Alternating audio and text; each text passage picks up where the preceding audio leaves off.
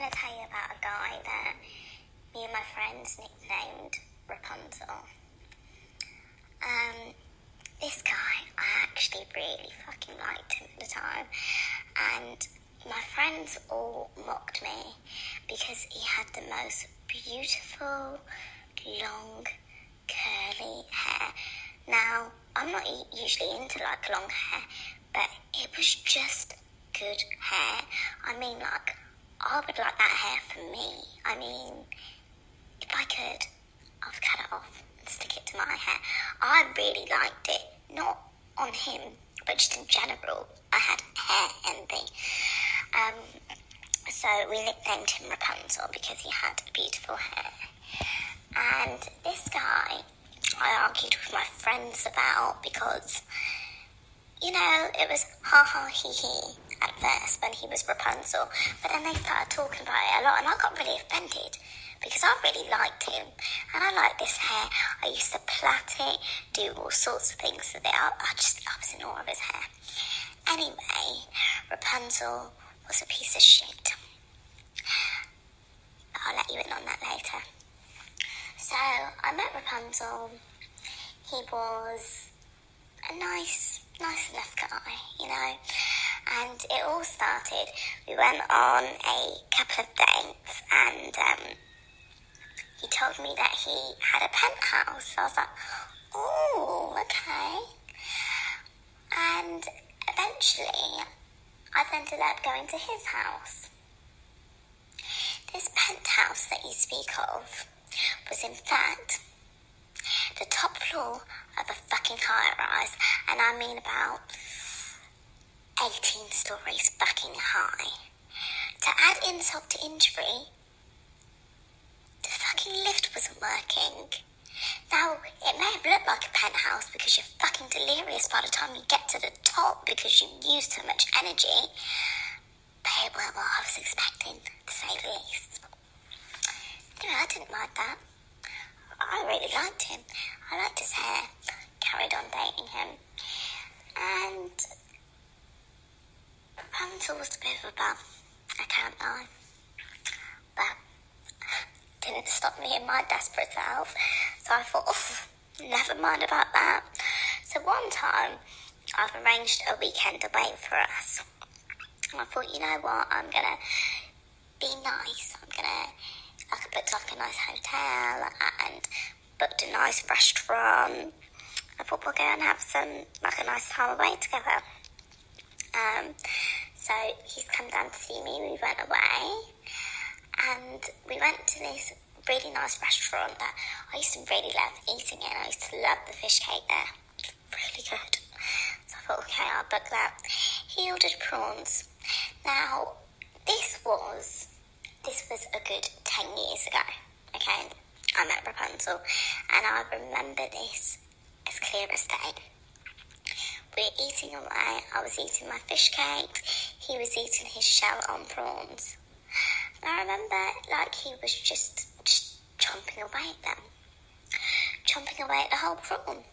Chomping away at the whole fucking prawn with the shell on. And I thought, oh, fuck. How do you even tell him? How do you tell someone, take the fucking shell off?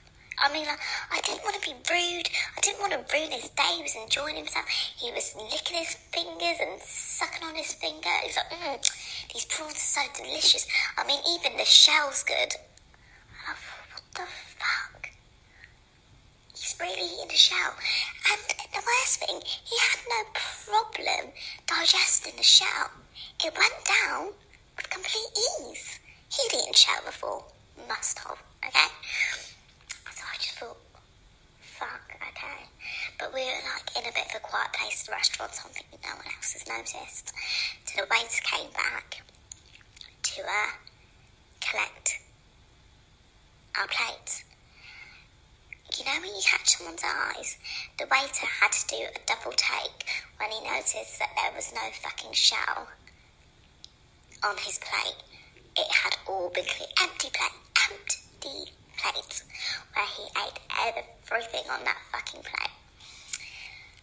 But do you know what? That still didn't put me off. So carried on dating him, plodded along, thinking it's okay, he's a fucking practical cannibal. Doesn't matter. Not going to put me off. Try again. Well, needless to say, he also liked to fraternise with lots of other women.